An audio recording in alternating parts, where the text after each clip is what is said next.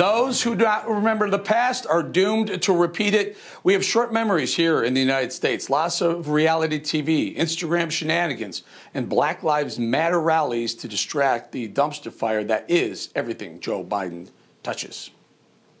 We're coming up on 20 years since the day that forever changed the world.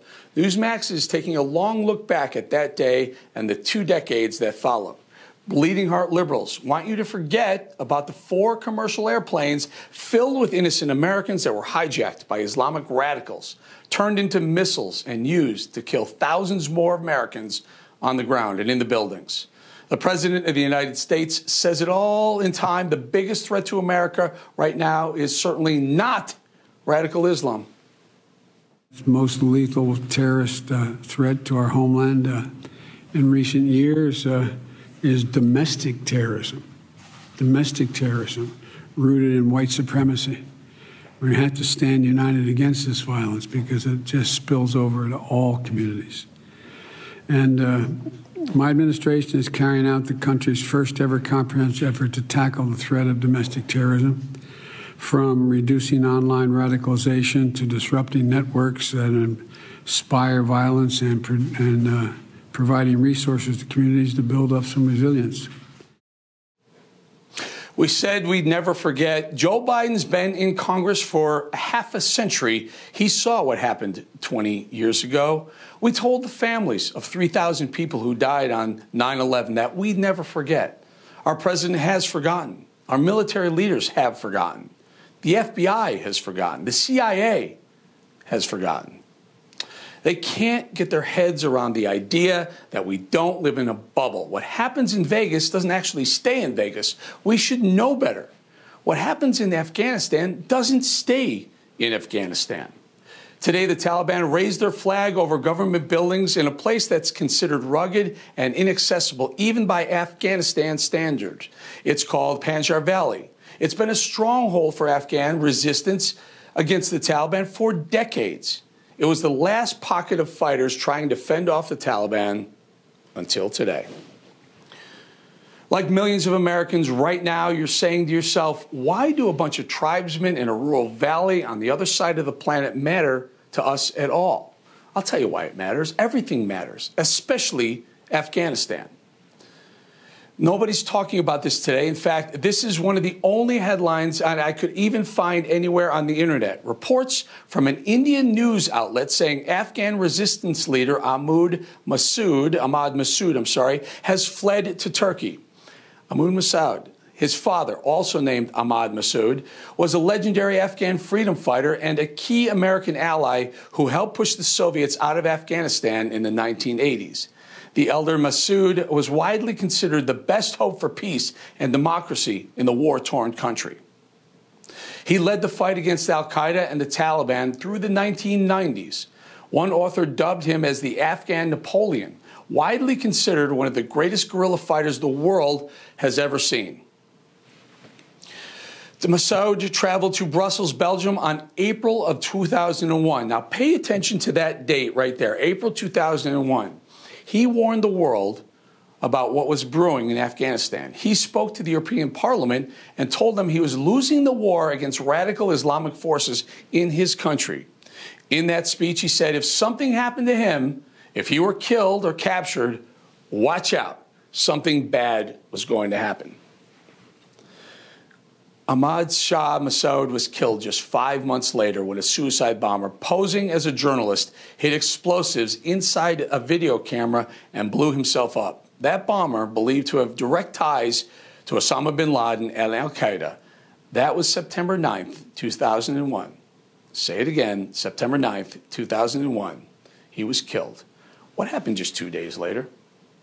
It's 8:52 here in New York. I'm Bryant Gumbel. We understand that there has been a plane crash on the southern tip of Manhattan. You're looking at the World Trade Center. We understand that a plane has crashed into the World Trade Center. We don't know anything more than that. This just in, you were looking at obviously a very disturbing live shot there. That is the World Trade Center, and we have unconfirmed reports this morning that a plane has crashed into one of the towers of the World Trade Center. Jim, just a few moments ago, something believed to be a plane crashed into the South Tower of the World Trade Center.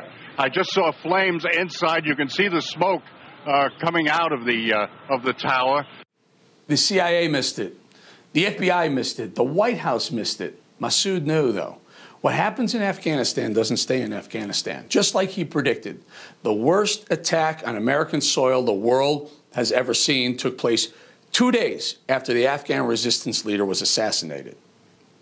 Should we take a look at the headline again? Today, Masoud's son. Listen to this. The last hope of Taliban resistance in Afghanistan is believed to have fled the country as radical Islamic terrorists closed in on him and his small freedom fighter militia. The Taliban announced they pushed out the younger Masoud on their Twitter account earlier today. Oh, by the way, yes, the Taliban spokesman, whose name I'm not even going to try to pronounce, is free to post on Twitter at will. A guy who's taken credit for killing countless Americans and Afghans has more than 3,000 followers. 300,000 followers, that is, on Twitter. He uses it as a mouthpiece for his propaganda, his Islamic terrorist organization.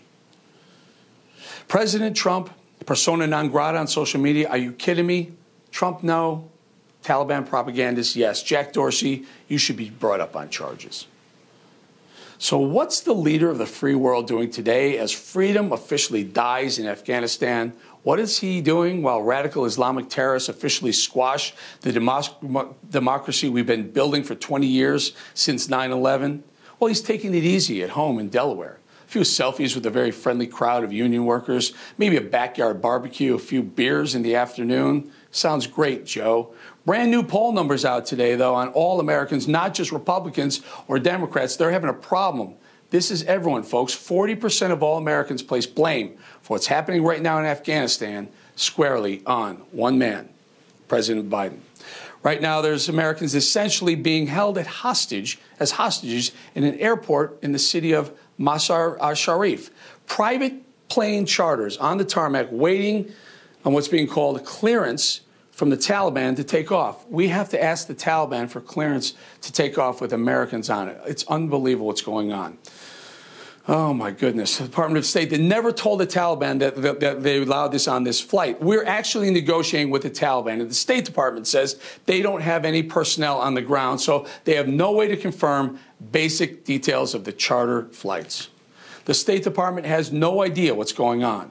But a doctor turned congressman from Texas has a team of his own people on the ground there, and he's making it happen. Republican Ronnie Jackson confirming today that he helped get these Americans out and is still working on 3 others.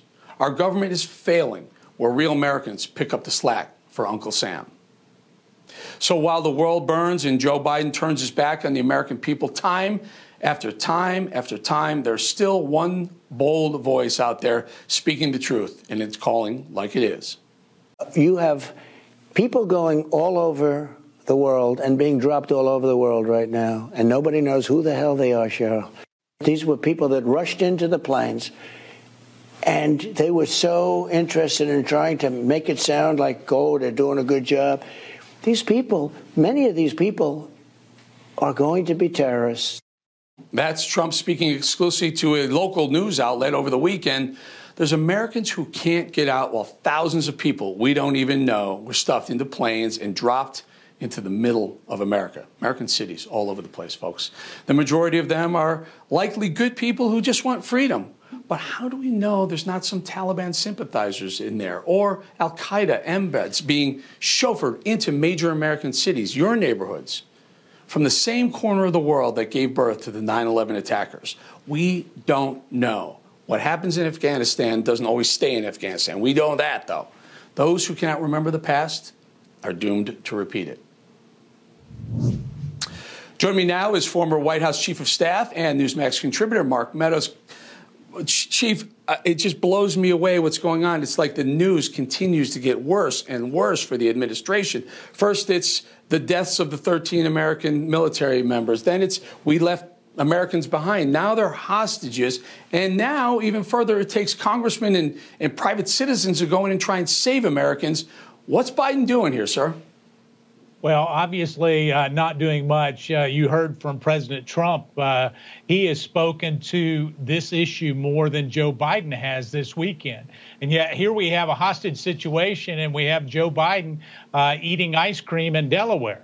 I mean, it is a sad commentary. As I drove here in my office earlier today, I looked up at the flags, and, they're at full mast. And, and when you look at that, they want to move on. The Democrats want to move on. Polling numbers for Joe Biden are sinking primarily because he is not doing the job of commander in chief. And you heard it. You led out the show there where you're talking about, his biggest threat, according to him, is domestic terrorism. I can tell you, you're right. What happens in Afghanistan doesn't stay in Afghanistan. And what we've essentially done is empowered a group of terrorists that we're going to formally recognize as a legitimate government.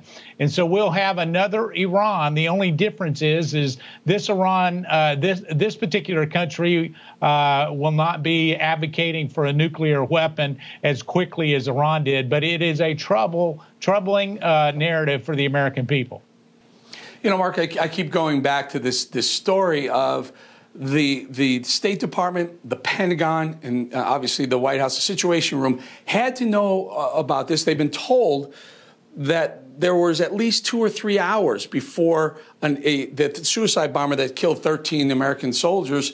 They knew about it for hours prior. Now, there's only one gate that was open in Kabul, at the Kabul airport, the Hamid Karzai airport. The rest were welded shut. So there's only one place to get in and out. So a suicide bomber had to go to that spot. We still had our military in that area when that thing detonated hours after they were told about it. Are they not culpable for the deaths of Americans?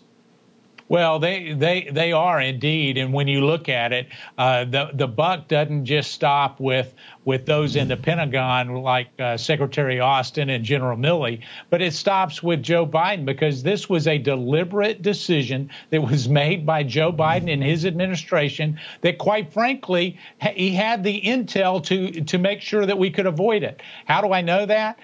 Similar intel had been shared prior to me leaving the White House in terms of what to expect. Obviously not on this particular suicide bomber, but we had 20 years, 2 decades of intel in that particular area and region. If we don't know what's going on there, then we don't know what's going on throughout the globe. And I can tell you that the intel that we gathered, this was not an intelligence community failure. This was a decision, a failure on behalf of Joe Biden and his administration. So, Chief, I got to ask you, you were there, Chief of Staff. There was a negotiation on the Trump administration's part to deal with the Taliban, to negotiate a sensible way out of Afghanistan. That was clearly put aside, and they tried something different, trust the Taliban somehow, some reason, for whatever reason. But tell us the difference between what you guys negotiated with and what we ended up with under the Biden administration with regards to the Taliban. Well, it was conditional. I can tell you what we had was actually an agreement that was conditional, that if there was a joint sharing of the governance structure there, if they made sure that U.S. interests were not harmed, if we didn't leave the military behind, and that we had this ability to share, then we would start our withdrawal. I can tell you that what happened, though, ultimately, is that Joe Biden abandoned all the conditions that we had there. When the Taliban started pushing back while we were still in the White House, I can tell you it was the might of our U.S. military that made their presence very known. And guess what? The Taliban saw very quickly that they could not challenge President Donald Trump and his administration. What did they get after January 20th? Almost immediately, they started being more aggressive, gaining more territory, and they got zero pushback. It's the conditions that we set forth that should have been adhered to, and quite frankly, were ignored. Again, let's tap into your experience being chief of staff in next to the most powerful person on the planet. So Biden is told that this thing may not be the best way to proceed. Maybe we shouldn't have given a heads up to the Taliban, the date certain that we're leaving.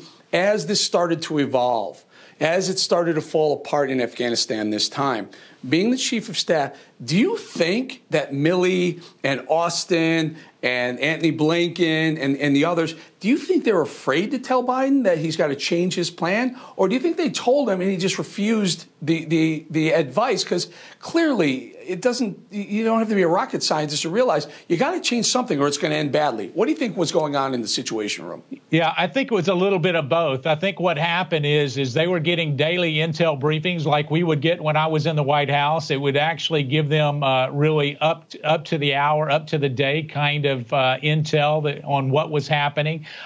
Certainly, they saw it unraveling. We know that now from a leaked transcript of a phone call that actually went from Joe Biden to the head of the Afghan government.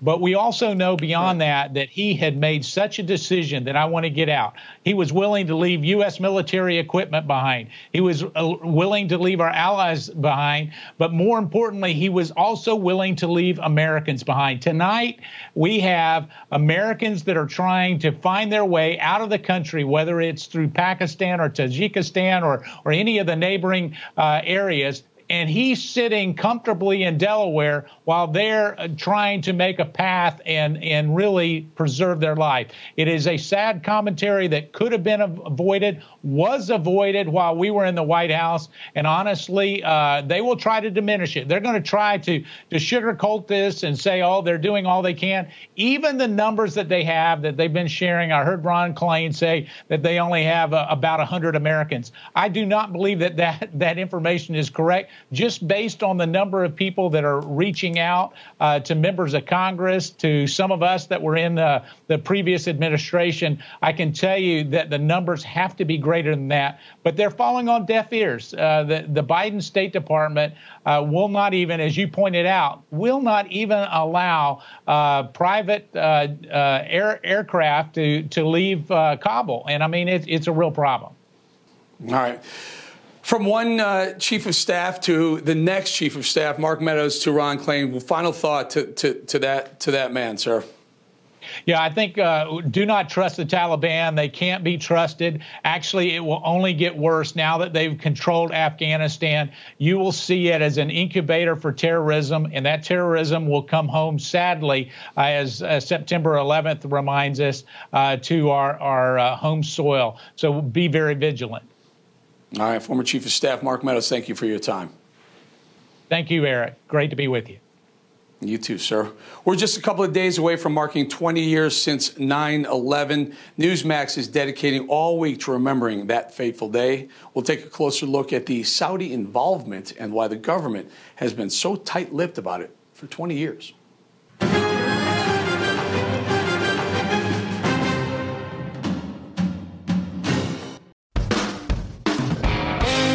I'm Rob Carson, host of the Newsmax Daily Podcast. Tired of boring traditional news updates? How about one with a conservative point of view and it's actually funny? You can subscribe for free on the Apple Podcast app, and it downloads directly to your smartphone so you can listen while driving, to work, riding a bike, at the gym, or even while lobster fishing off the East Coast. Subscribe today with the Apple Podcast app or go to newsmaxtv.com/podcasts for other platforms. Something's coming.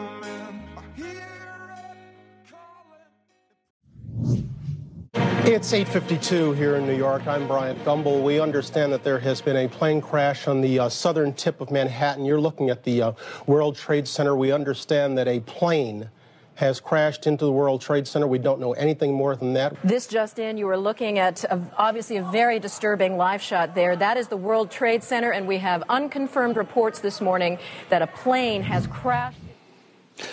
All right, all this week, Newsmax is looking back at 20 years since the day that changed our lives forever. Part of that means digging even deeper into what actually happened on September 11th, 2001, and what led up to it.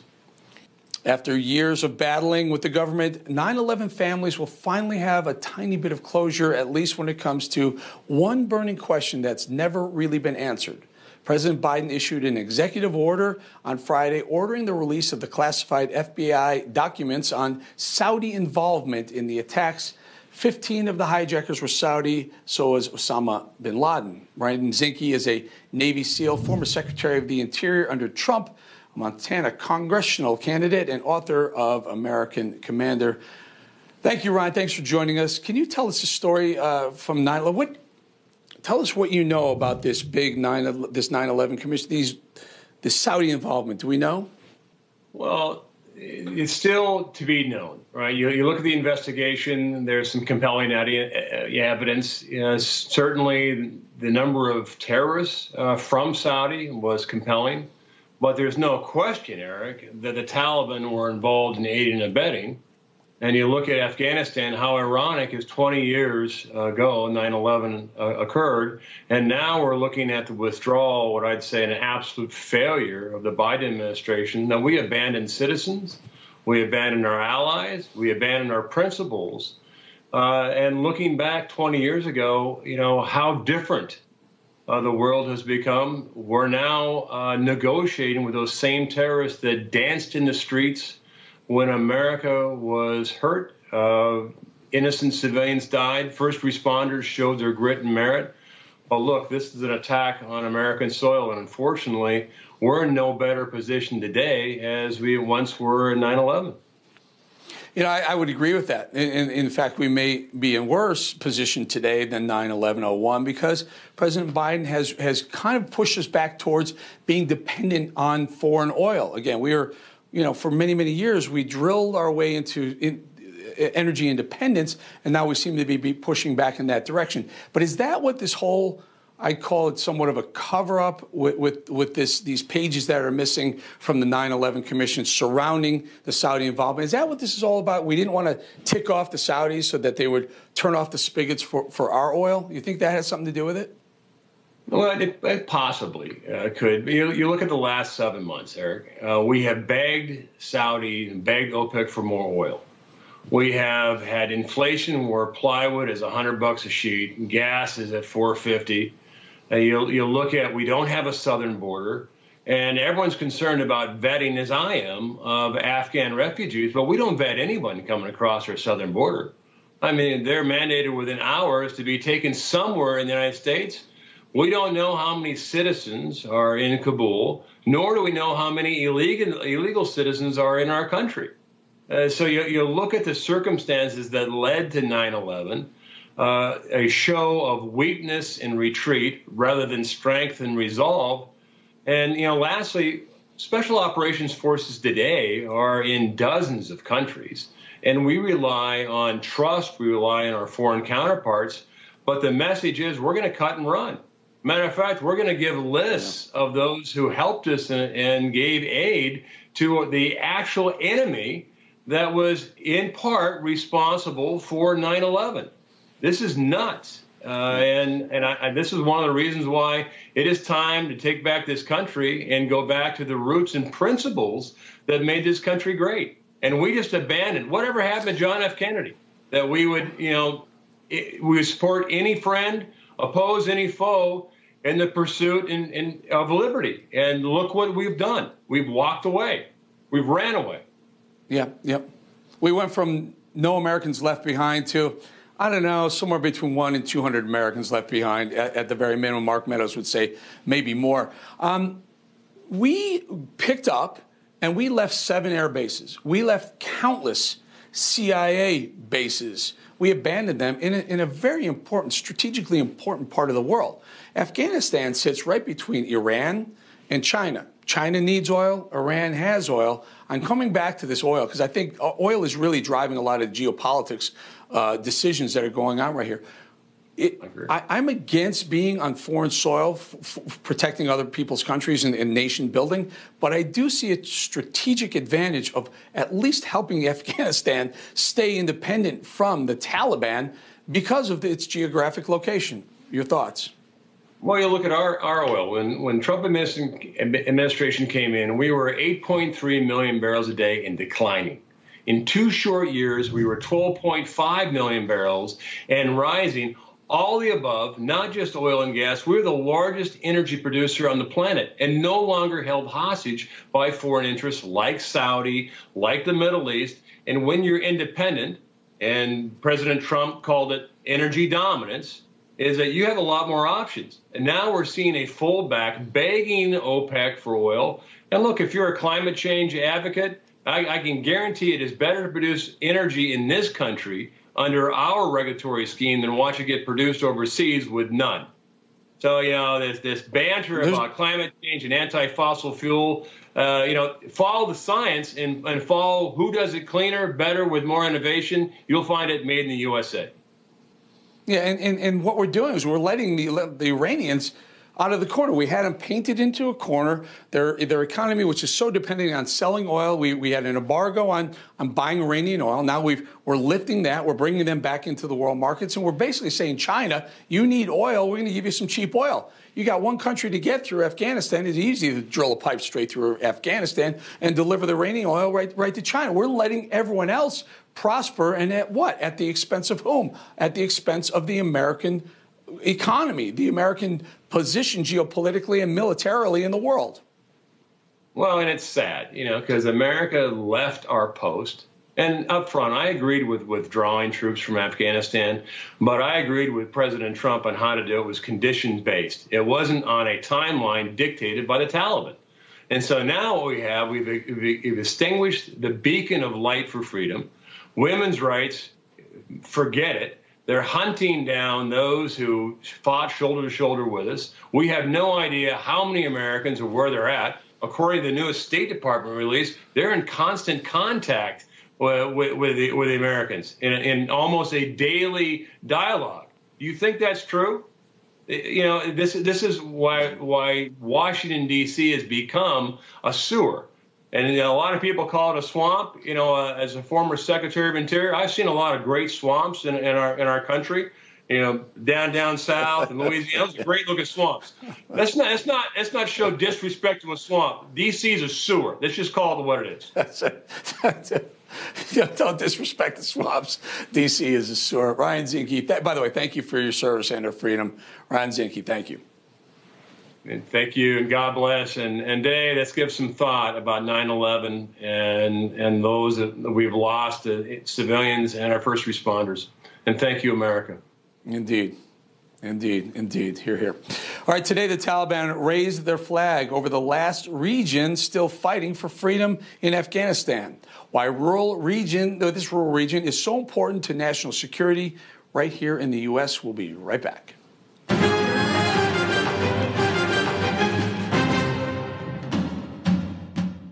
This country was made by tax rebels, freedom fighters, gold seekers, believers, lovers, and true patriots. We're Newsmax, and we're their heirs, and so are you.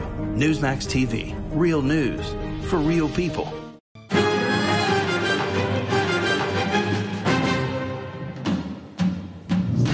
Today, the Taliban raised its flag over government buildings in what's known as the Panjshir Valley.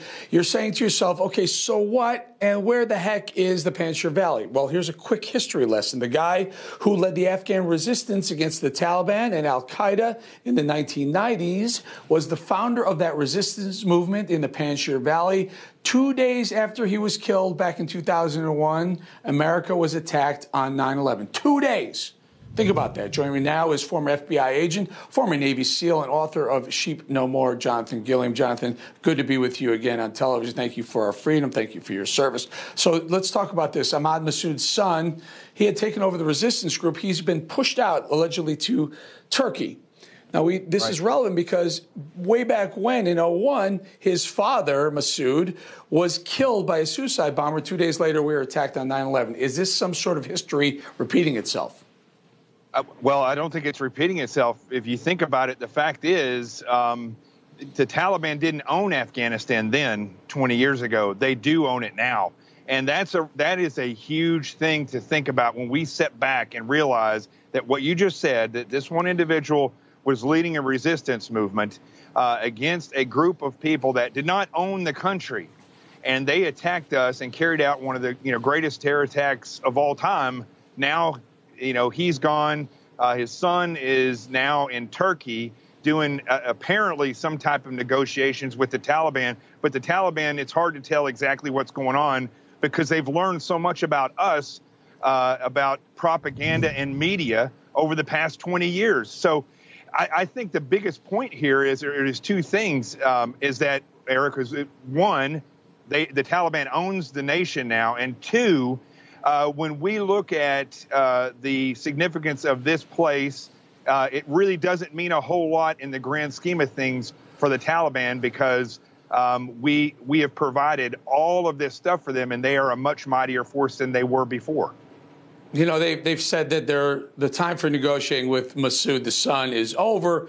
I'm waiting for them to say the same thing about the time for negotiating with America. By the way, why is America negotiating with a terrorist organization? But we know now, Jonathan, that they're negotiating with the Chinese already. The Chinese have said they'll come in and they'll build roads and bridges. What's that all about? Well, I don't want to go too far on conspiracy theories here, but I will tell you this. Everything that everybody ever said about Joe Biden and his cabinet and their relationship to China, it's now being questioned whether or not that's actually true, because they have put the Taliban and Afghanistan in a position to work with China, with one of the most viable lithium deposits in the world. And now we, because of what Joe Biden and Blinken did, we now have to negotiate, or we have to have dialogue with China because of this. And at the same time, you know, this administration pushes electric cars and everything electric, and lithium is a huge part of that. So, you know, I think, Eric, when we look at all the stuff that's going on, there is such a big game, and everything we're being told, which I talked to Lee Zeldin and other people in Congress that are on the Intel Committee, they say everything we're being told is a lie by the Biden administration, and I think a lot of this proves it. And the timing is terrible, Jonathan, right before 9/11. The timing's terrible, and let's pray to God they're not planning another repeat of 2001. But, John, you know, Chinese want the lithium. They want the $2 trillion worth of lithium that's in Afghanistan. Chinese need oil. Afghanistan doesn't have oil, but Iran does. So all of a sudden, the Taliban become the chief negotiators between the lithium and the oil that China needs and the oil that Iran has. This seems like an unholy alliance 2.0. You just left one other part of that alliance out, and that's Joe Biden. I mean, that's the reality. They don't fight against these individuals. I find that very strange from an investigative standpoint, not a left or a right standpoint. When I look at this from an investigative standpoint and I see the power that has been handed over to China and their allies, I have to sit back and question why, because there was no reason for this. Eric, can you imagine, you're the finance guy, can you imagine if this was Wall Street and these are the investments that Joe Biden was making? He would be giving everything away if you owned that investment He'd firm. be carried out. He'd be carried off Wall Street. He wouldn't make it 5 minutes on Wall Street and many other places. Right. Jonathan Gilliam, thank you for your time. You got it, my friend. All right, coming up, Joe Biden continues to stumble his way through his presidency and lie to the American people. His latest tall tale and a pathetic response from the White House coming up.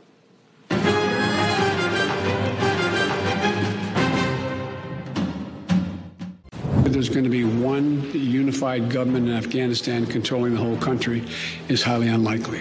We continue to make progress every day in getting Americans, as well as SIV applicants and vulnerable Afghans out. We've all seen the pictures. That was 4 days ago, 5 days ago. Look, we made clear to the Taliban that any attack on our forces or disruption of our operations at the airport will be met with swift and forceful response. As we conduct these operations, we are sustaining the highest level of vigilance for an attack against the airport. Still a lot of pandemonium outside the airport. Well, there is, but look, but no one's being killed right now. God forgive me if I'm wrong about that, but no one's being killed right now. Bringing American citizens out, it is bringing our Afghan partners out, it is bringing allies out. So no, I would not say that is anything but a success. I bear responsibility for fundamentally all that's happened. The extraordinary success of this mission was due to the incredible skill, bravery, and selfless courage of the United States military and our diplomats and intelligence professionals. Can it get much worse? Could this president possibly be any more incompetent? Everything this administration has said about Afghanistan has either been a complete lie or just dead wrong, and we're seeing some of the results play out today. Biden's approval rating is plummeting. A new Zogby poll showing 20% of people who voted for Joe Biden for president are now regretting that decision. Curtis Houck is the managing editor of Newsbusters. Now, Curtis, you can't take your vote back, but buyer's remorse sounds like, huh? Yeah, it squares with a poll that we had after the election that found 17% of Biden voters would not have voted for him if they had known about a Biden scandal or a Trump success. Like, for example, 36% of swing state voters didn't know about Hunter Biden, and 43.5% didn't know about President Trump's Abraham Accords.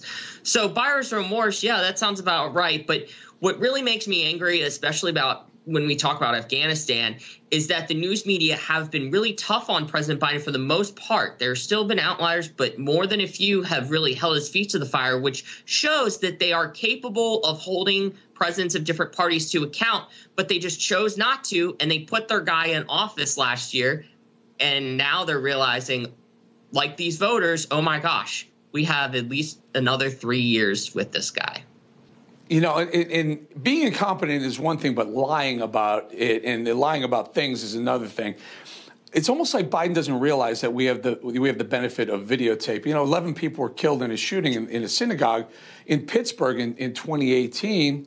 But just the other day, Joe Biden, he lied about visiting that same synagogue. He said he went to the synagogue. Listen. Yeah. I remember spending time at going to the Tree of Life Synagogue, speaking with them. It just is amazing these things are happening. You hear that? I remember going to the Tree of Life Synagogue.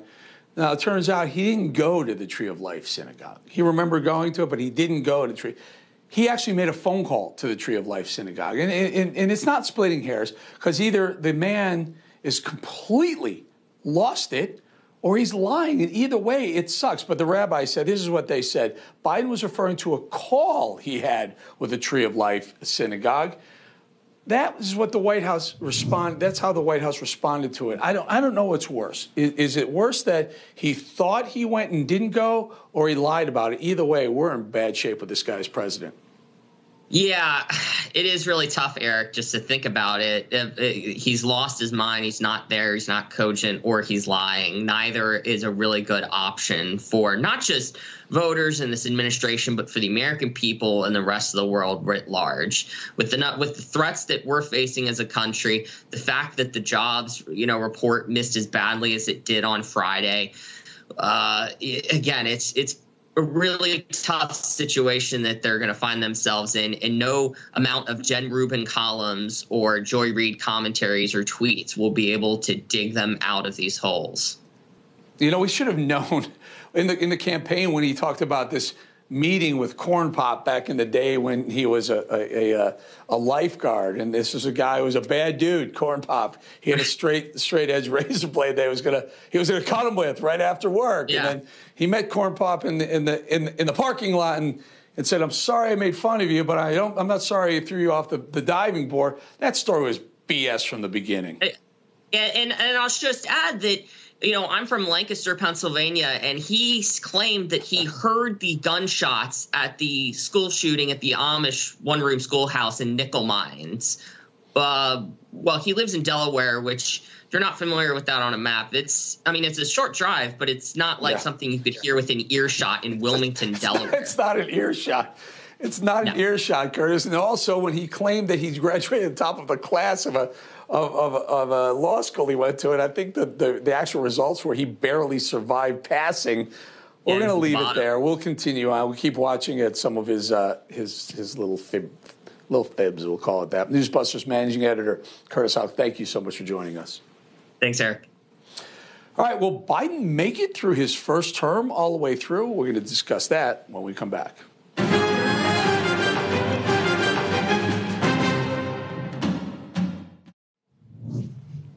The Biden administration has claimed that there are no resources left to rescue the trapped Americans in Afghanistan. On top of that, the State Department is saying they're receiving no reliable information about the chartered flight that may still have trapped Americans on a tarmac in Afghanistan. Joining us now, former senior advisor in the Trump and Bush administrations, Christian Whiten. Thank you for joining us, Christian. Let's talk about the president and his competency. We're talking about how he lied in the last segment, but my concern is I'm not sure this guy is in a place stable enough to be running the most powerful economy and the most powerful military on the planet. Do you? Are you confident? No, I'm not at all. If you look at the signs, there's just a lack of coherence. Really, I mean, if you look at the agenda, if you look at the timing of things, what's going on, it really seems like congressional Democrats are in charge much more than President Biden himself in rolling out progressive agenda item after progressive agenda item. Joe Biden seems to be approaching this, if at all, much more like a senator than a president. Senator, it's a big deal to hold a hearing. It's just not really within their usual sort of series of tasks to actually run the executive branch. We've had exceptions, of course, in our history, but it really seems like he's out to lunch on a lot of things. Take a listen to President Biden being a bit confused on Afghanistan. Taking out civilians and vulnerable Afghanis and citizens of our allies who went in with us. The idea of, again, let me get back to the fundamental point I made. It's also I can't think of anyone better to lead this operation than Deanne Criswell of FEMA. No. Wait a minute. I'm asking you a question. Is that accurate? The best of your knowledge? What? I don't think it's the issue that. Do you think? It's almost sad to watch. I mean, the guy looks like he's just losing his train of thought everywhere. Again, he's got the nuclear codes. Is it time, Christian, to invoke the 25th Amendment? It takes eight cabinet secretaries and a vice president to agree. By the way, Vice President Kamala Harris would be poised to take over the top dog responsibilities. Yeah, the problem is with that is that Biden can still pull it together. He has just moments like that that are cringeworthy. I smile and laugh. I shouldn't because, this is our president and it's our country on the line here. And just think, if you're Xi Jinping running China or Vladimir Putin or Kim Jong-un in North Korea, you have to see this and think, wow, now is the time I need to make my move. But, the idea of moving Biden out, I think, is not that far off, not so much the 25th Amendment, but by inducing him to resign, to retire. He frankly ought to do it now because things are only going to get worse. Okay. The economy is slowing. We're going to have more Obama-Biden-style economic stagnation. Afghanistan isn't going away. And they're probably going to lose at least the House of Representatives next year. The Democrats probably have a plan to move him out. After that, they can tar him with all of that failure and then give Kamala Harris a year of acting presidential in hopes that helps her in 2024. But for his own sake, it would be better to move sooner. Under the guise of be careful what you wish for, I got to leave it right there. Christian Whiten, thank you very much. Okay. Thanks, Eric. We'll be right back.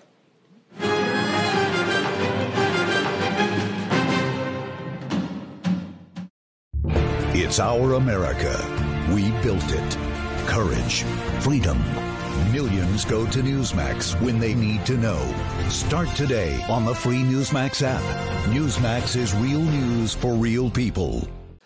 Thanks for being with me today. Greg Kelly is back tomorrow. Stick around. Stinchfield coming up.